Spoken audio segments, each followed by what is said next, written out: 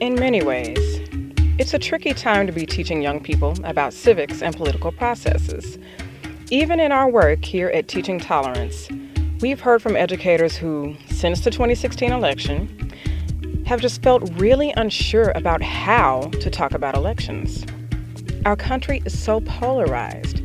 They don't want to be perceived in any way as partisan, and they certainly don't want to get in trouble with their administrations or students' families.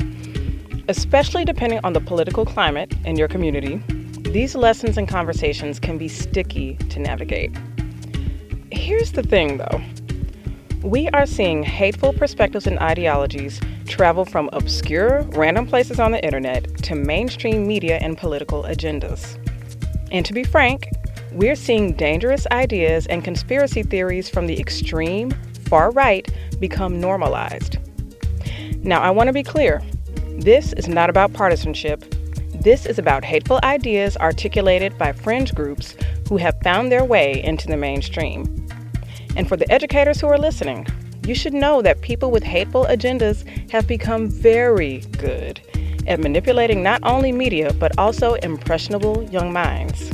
And that's why we're talking about it today on The Mind Online. I'm your host, Monita Bell, and I want to thank you for joining me today. This podcast comes from Teaching Tolerance, a project of the Southern Poverty Law Center.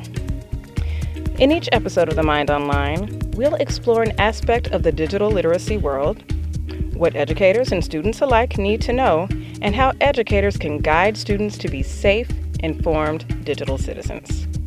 In episode 3, Did You Google It?, Safiya Noble, Heidi Beirich, and I talked about the ways in which mainstream search engines perpetuate hate by allowing it to rise to the top of online searches, and hateful actors have taken advantage of this.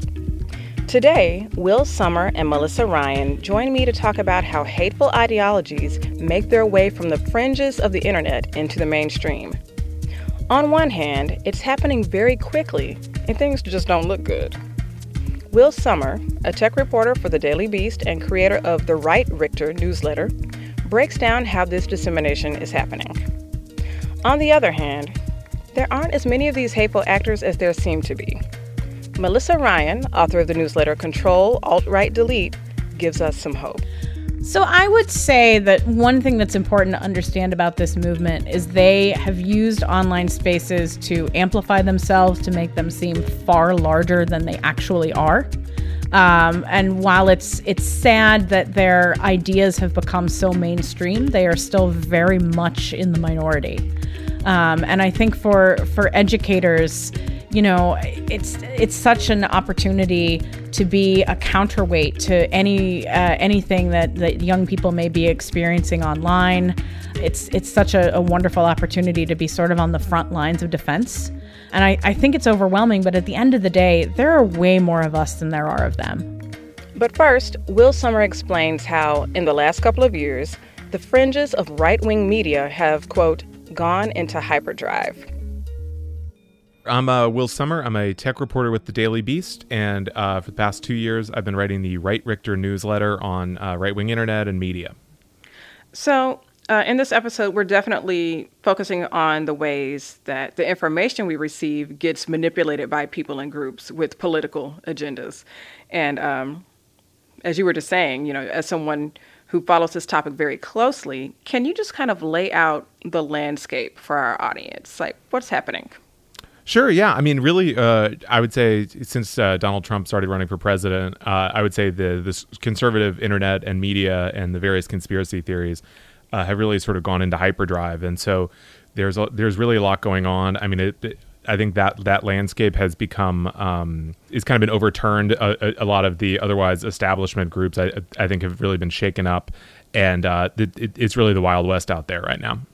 If you could, would you just kind of distinguish between, well, some people might be concerned that digging into this topic and exploring with their students might get them into partisan water. So when we talk about, you know, right-wing and conservative versus left-wing, can you just really lay out that we're not talking about mainstream right-wing, actors Absolutely. I think this is a very critical issue, and I think it's one of the thornier ones in this space. I mean, you're not even talking really about, say, Fox News or, the National Review or something like that. I mean, we're talking about like a lot of the kind of crazier conspiracy theories, and it is stuff that's coming like from blogs, from anonymous internet forums, stuff like that. And nevertheless, it can be a very tricky issue because you see the president himself, of course, is maybe the world's most prominent conspiracy theorist.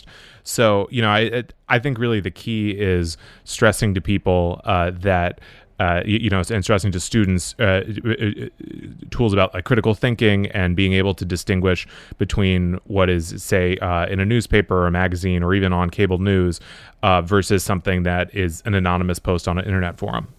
Right. But to a point you just made, a lot of this stuff isn't fringe anymore. It's not buried in some obscure forum. We're seeing conspiracy theories from, say, Reddit threads or 4chan actually appearing in the mainstream. Exactly. I mean, we've seen the president, cite conspiracy theories from InfoWars, claiming that 3 million illegal votes were cast in 2016, for example. So, I mean, really, this is something that I think has become impossible to ignore. Once things that were really on the fringe of the internet or the Republican Party have now really started to take center stage in our country and affect public policy. So, if you could just maybe lay out some more detail for us. What does that path look like between, say, a conspiracy theory that gets started in 4chan or 8chan, and then how it makes its way into mainstream media? Can you just maybe provide a good example of how that might happen?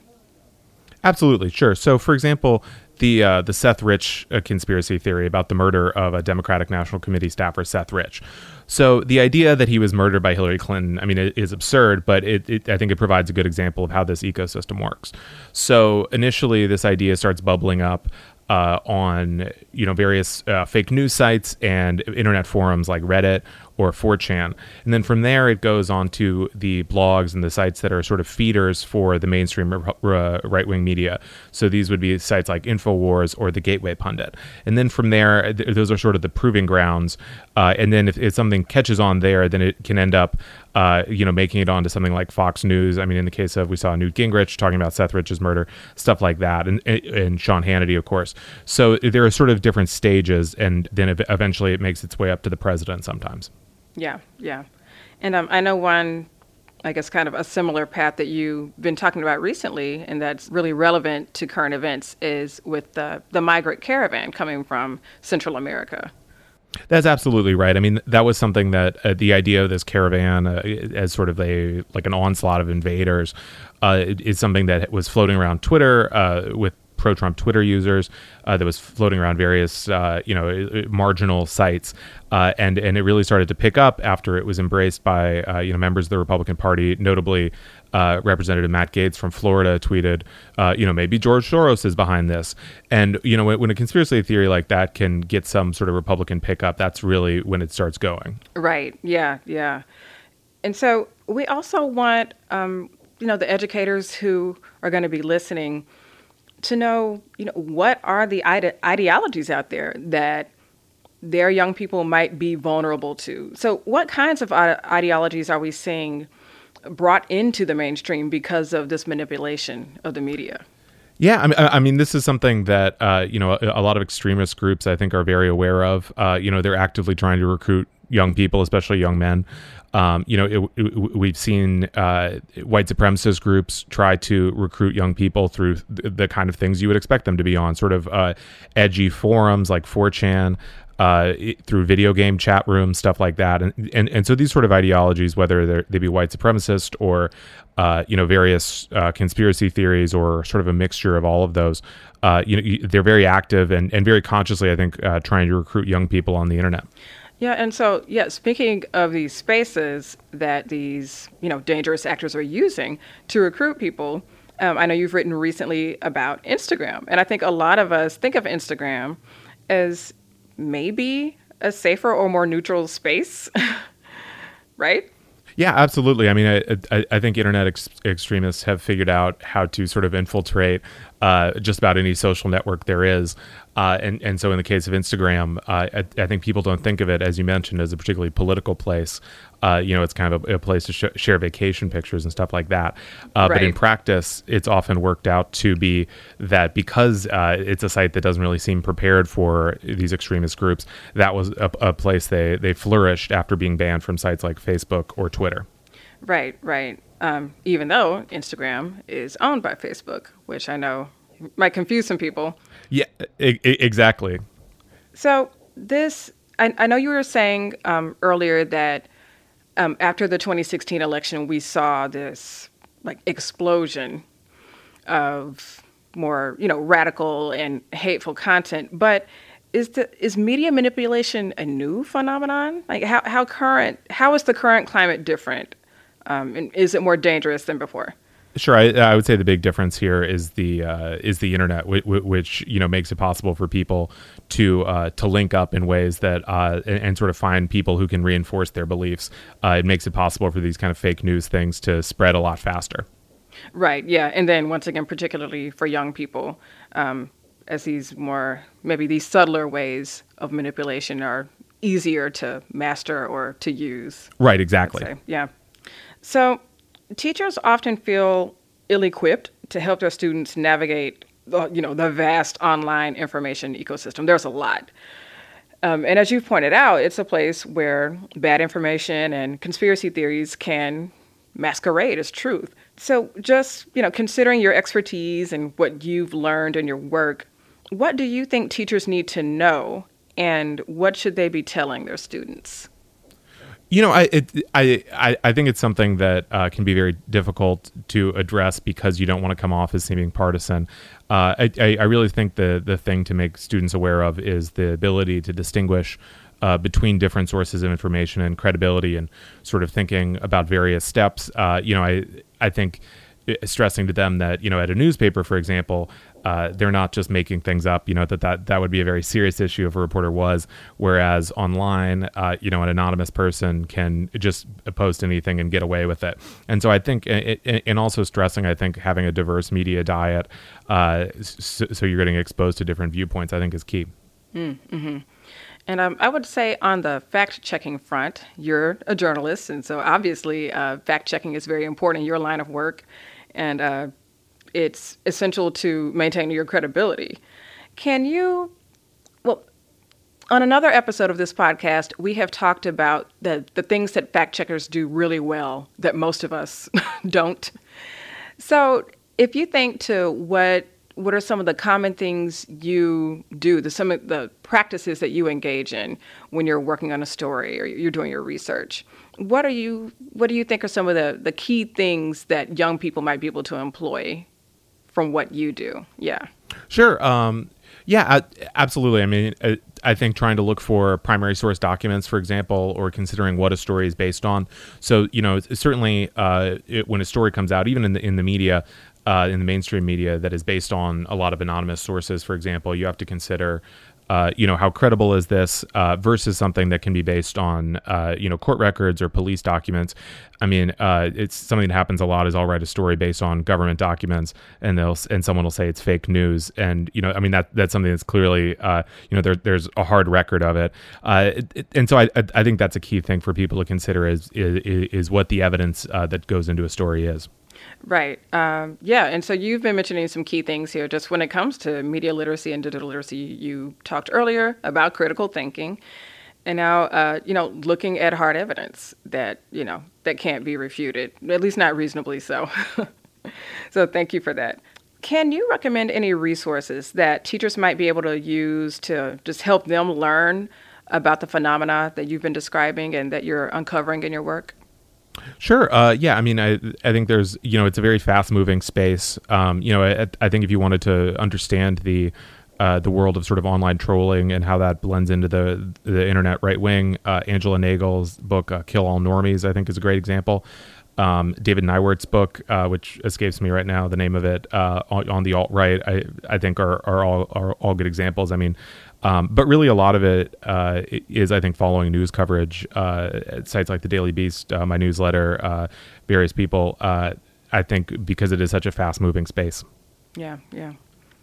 Okay. Well, can you think of anything else that you feel is important for educators to know that they may not be thinking about in this realm? No, I think that's about it for me. Okay. Excellent. Fantastic. Thanks so much, Will. Okay. Thank you. That was Will Sommer, a tech reporter for the Daily Beast and writer of the newsletter The Right Richter. Next, Melissa Ryan has a lot to say about the normalization of far-right ideologies in the media too, but she also reminds us that the haters use digital media to make their movement seem larger than they really are. Did you know that Teaching Tolerance has other podcasts? We've got Teaching Hard History, which builds on our framework, Teaching Hard History, American Slavery.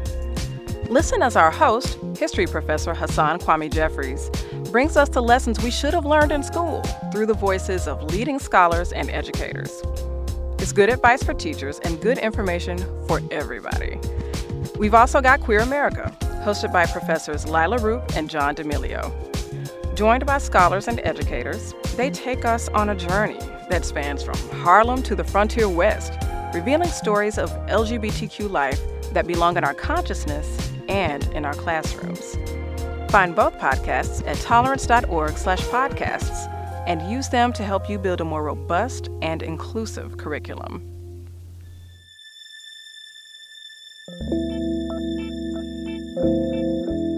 I'm Hasan Kwame Jeffries, host of the Teaching Hard History podcast. Did you know that you can earn a certificate for 1 hour of professional development just by listening to this episode of The Mind Online? It's a special opportunity for educators from Learning for Justice. Go to learningforjustice.org/podcast PD. PD for professional development. That's podcast PD, all one word. You can also find the link in the show notes. Once you're there, enter the unique code word for this episode, credibility, all lowercase. And now, here's Manita Bell's conversation with Melissa Ryan.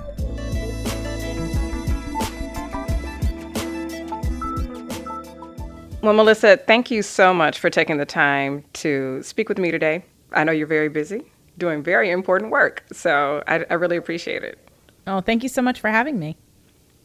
So will you just introduce yourself and tell us a little about what you do? Sure. Well, my name is Melissa Ryan.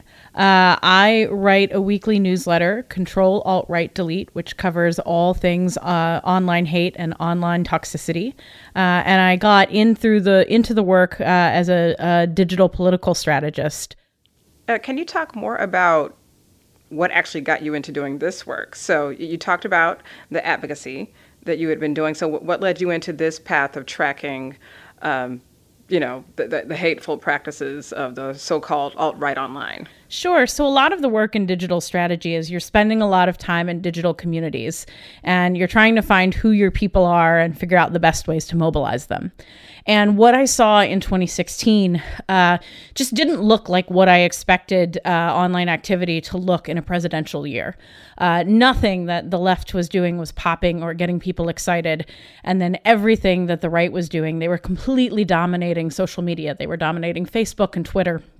And I had read a couple of articles about this burgeoning so-called online alt-right movement, but it really hit home for me in October of 2016 when I found myself at the center of some pretty vicious online attacks from an innocuous tweet that I made during one of the presidential debates.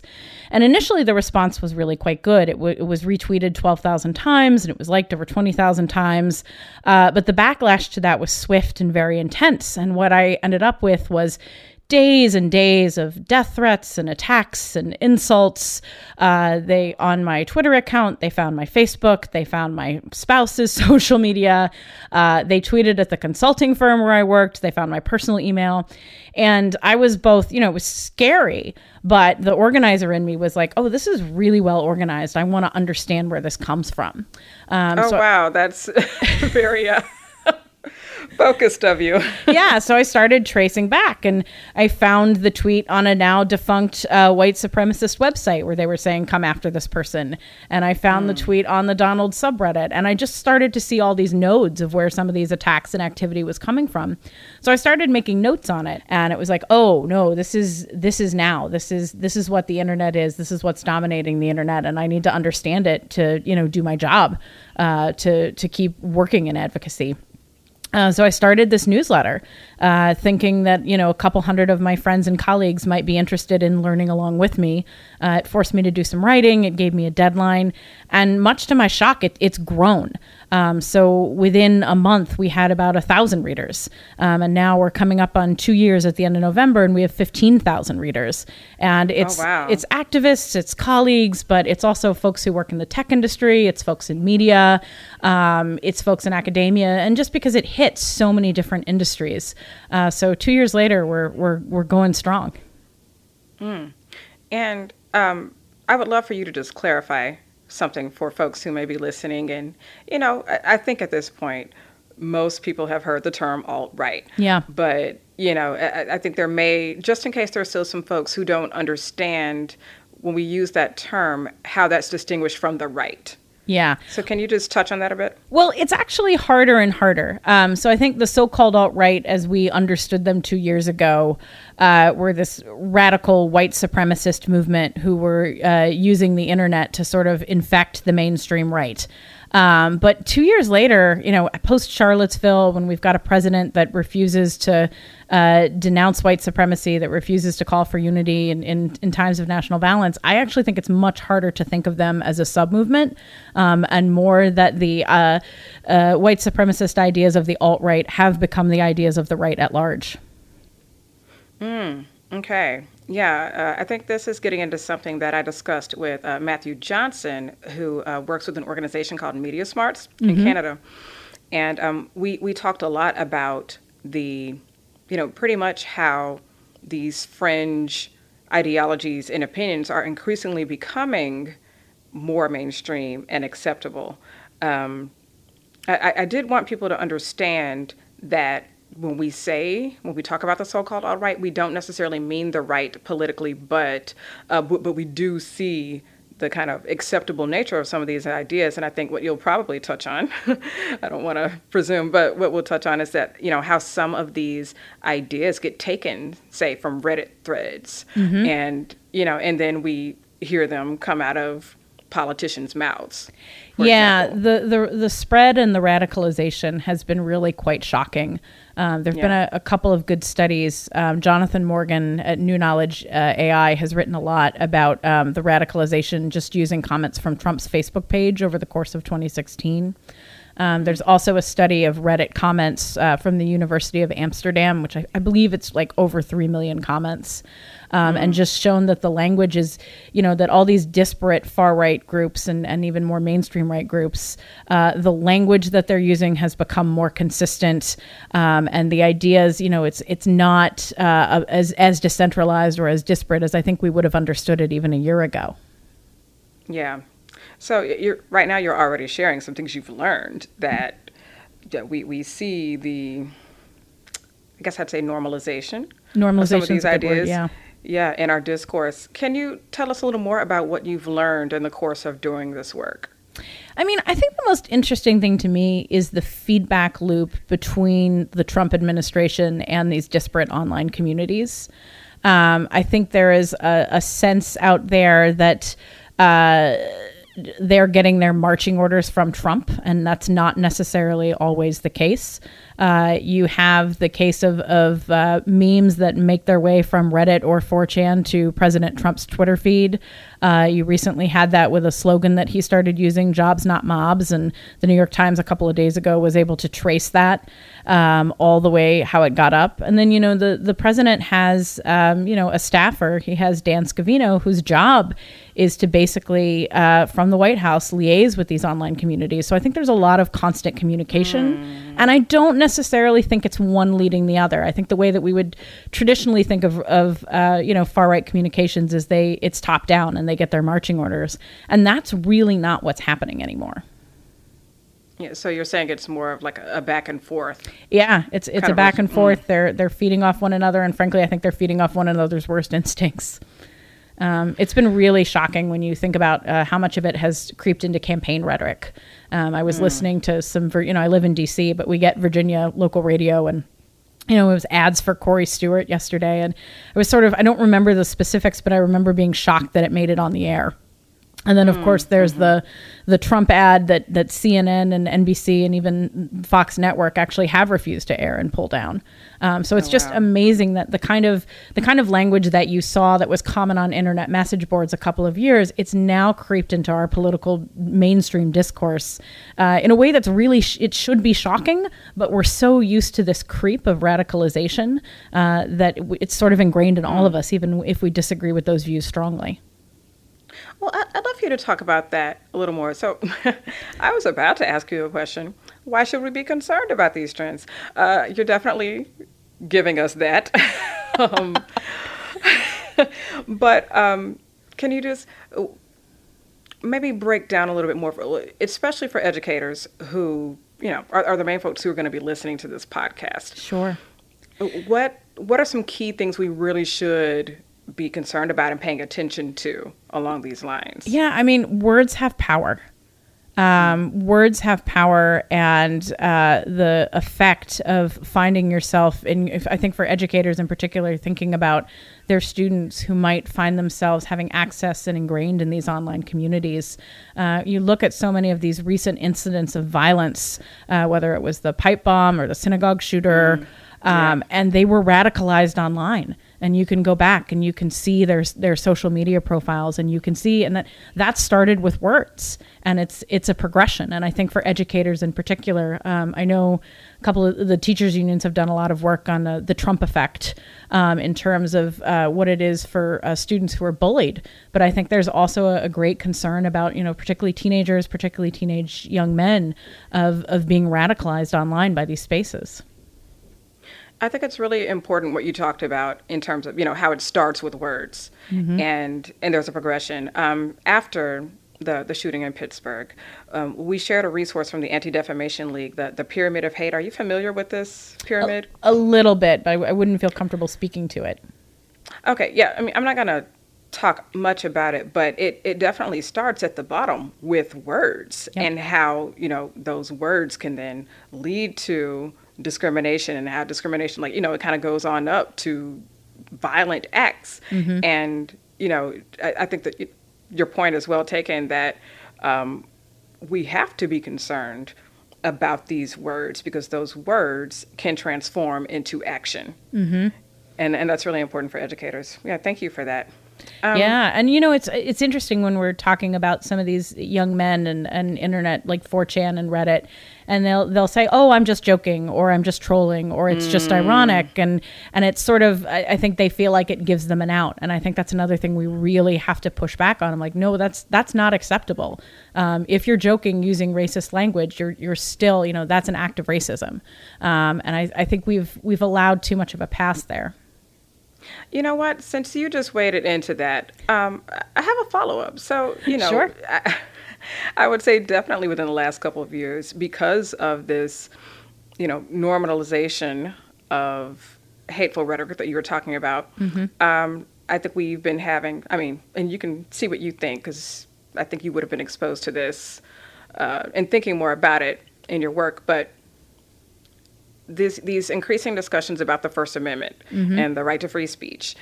So when we have, say, educators who may be encountering young people who are using offensive language and in the, it's just a joke realm of things, do you have any advice? And I realize you're not an educator, but, just noting the work that you do you have any advice for how they can respond to that, or how they should respond to that?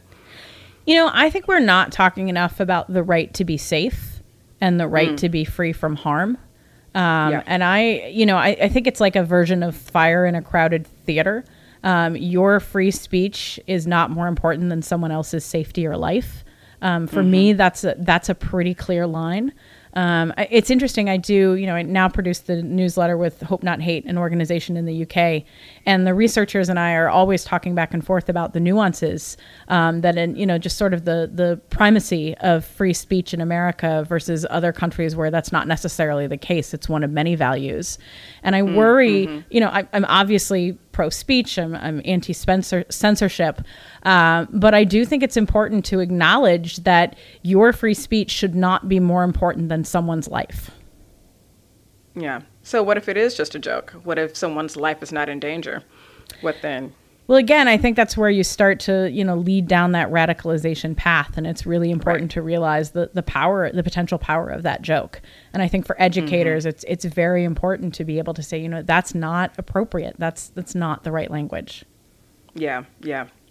So I'm glad you mentioned Hope Not Hate, because I wanted to ask about your work with them. Can you talk about who they are and what they do and how you're working with them? Sure. So Hope Not Hate is one of the largest anti-racism organizations in the UK. And they do a combination of education and campaign work, but also just really amazing research. And they are, we started having conversations a while ago. They were readers of the newsletter. I was big fans of their work.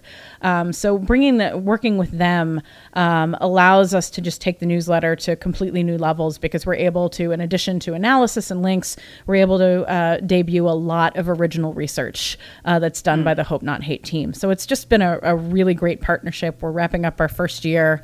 I think the world of them. I love bringing their work to American audiences, and especially since these far right movements they're organized internationally. They call themselves nationalists, but they're organized as an international movement, and I find that's something that's been missing from the left quite a bit. So just to have an opportunity to start to make those transatlantic connections has been very rewarding for me. Yeah. And can you just tell us a little bit about the latest research they've done? We had one on Sunday about online safe spaces that some of the far right perpetrators of violence in the U.S. have been.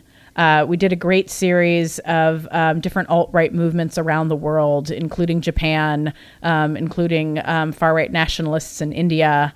And then my favorite one that we've done this year is how hating and dating online, how the people in the so-called alt-right movement find love. Oh, wow. And that's a whole nother podcast episode. The world's worst dating websites, yeah. Yeah, but I definitely think, especially for young people, you mentioned a few minutes ago about how young men in particular may be vulnerable to this radicalization. Yeah. And we see the partners who stand alongside them and support it, even if they're not leading it. And so maybe for another day, I think that would be very interesting to, see the educational implications of that kind of research, for sure. Okay, thank you for that. So our listeners may feel overwhelmed. I mean, I'm overwhelmed just by what you're talking about, and from the work that we've been doing here at the Southern Poverty Law Center and in teaching tolerance as well. But there's so much out there, and it's spreading so far. As you said, we're not talking about just an American thing. We're talking about international, movements that are rooted in hate. Yep. And so educators and all of us really may feel overwhelmed by the task of having to sort out reliable from unreliable information, and then, let alone to have to help students do it. Do you have any advice for them? So I would say that one thing that's important to understand about this movement is they have used online spaces to amplify themselves, to make them seem far larger than they actually are. And while it's sad that their ideas have become so mainstream, they are still very much in the minority. And I think for educators, it's such an opportunity to be a counterweight to anything that young people may be experiencing online. It's such a wonderful opportunity to be sort of on the front lines of defense. And I think it's overwhelming, but at the end of the day, there are way more of us than there are of them. You know what? Yes. I think that's really an important note to hang on to, right? I think it was also Matthew Johnson who talked about, the loudest 10%. Like those are the voices you hear, but it's 10%. Yep. Yeah. And we just know so much of this conversation is being driven by bots and bot networks, which are obviously controlled by a human. But I mean, for me, it was very sobering when I realized, it's not 50,000 men coming after me on Twitter. It's, 20 very bored guys with a botnet. Mm-hmm. And that just puts it in perspective. It's like, it's not as overwhelming. Everything isn't as horrible. There's still a lot of horrible and there's still a lot of work to do. But I would say that we outnumber them vastly and greatly. Yeah, and I'm glad you just returned to your example of having experienced like extreme trolling, and trolling probably isn't even necessarily the word for that. Yeah. I'm really sorry to hear about that, but we know increasingly people who are opinionated and vocal about certain issues experience that kind of thing. And for young people who may go through that, and we know young people are using their voices too to speak out against hate. Mm-hmm. And, just to make themselves heard, which is a beautiful thing about technology these days and how young people can use them. Do you have any advice for young people who, may experience or who have experienced the kind of thing that you did? It's interesting. Some of my work that I did this year was around misinformation and conspiracies that spread around the Parkland student survivors, which was really awful on its face. I mean, there was a moment when one of the students, who was still a minor, was asked to confirm on live television that she was an actual victim and not a crisis actor. Right. And it was just awful knowing, especially seeing once they spoke out, it was like, oh no, people are going to, they're going to come after in such a big way.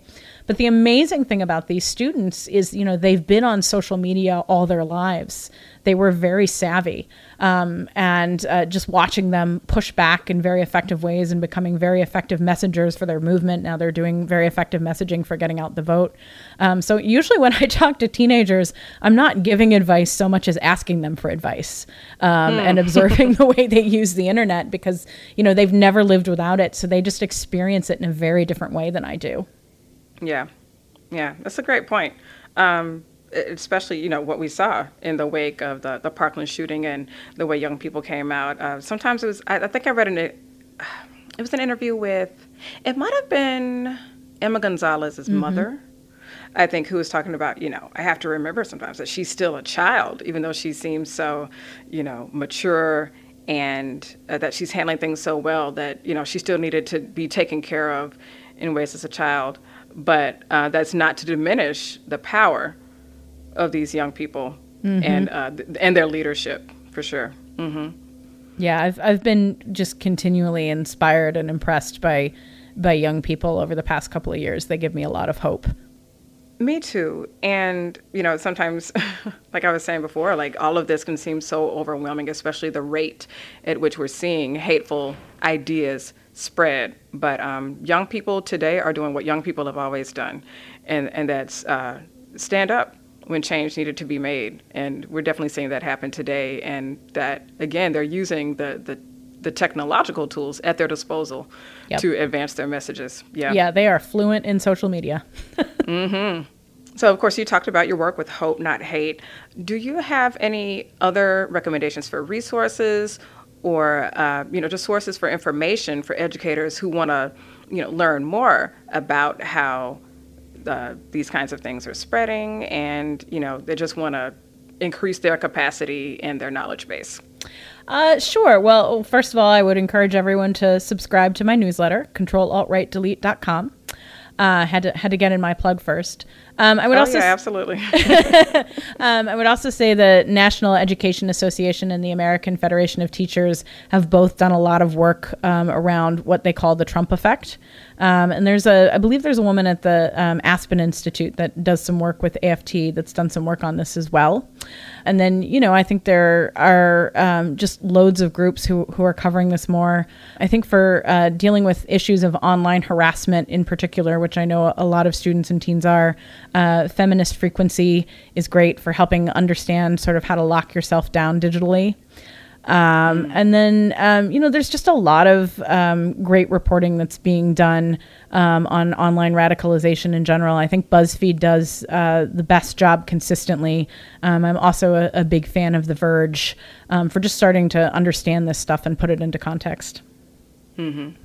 Yeah, and for our listeners who may not know, Teaching Tolerance also has a report called The Trump Effect.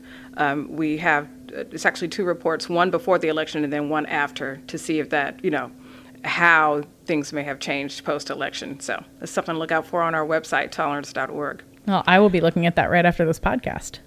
Oh, yeah, definitely. Check it out.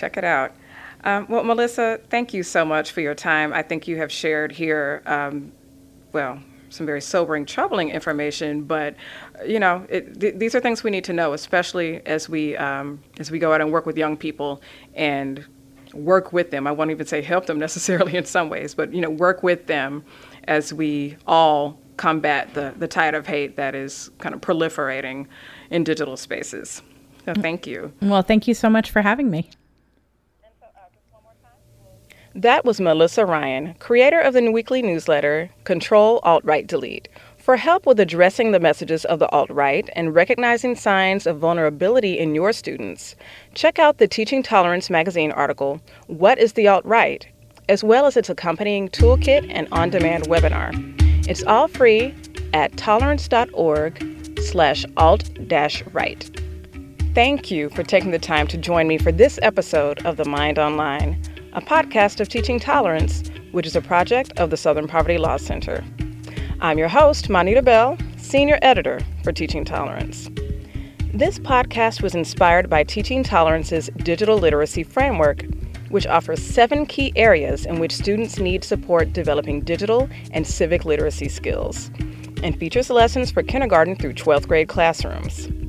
Each lesson is designed in a way that can be used by educators with little to no technology in their classrooms. The digital literacy framework and all its related resources, including a series of student-friendly videos, a professional development webinar, and a PD module, can be found online at tolerance.org/diglit. That's tolerance.org/diglit. This episode was produced by Jasmine Lopez, with help from Rachel London. Our production supervisor is Kate Schuster. Adrian Vandervalk assisted with the writing, and music for The Mind Online comes courtesy of John Bartman. If you like what you've heard, rate, review, and subscribe, and share with your friends and colleagues.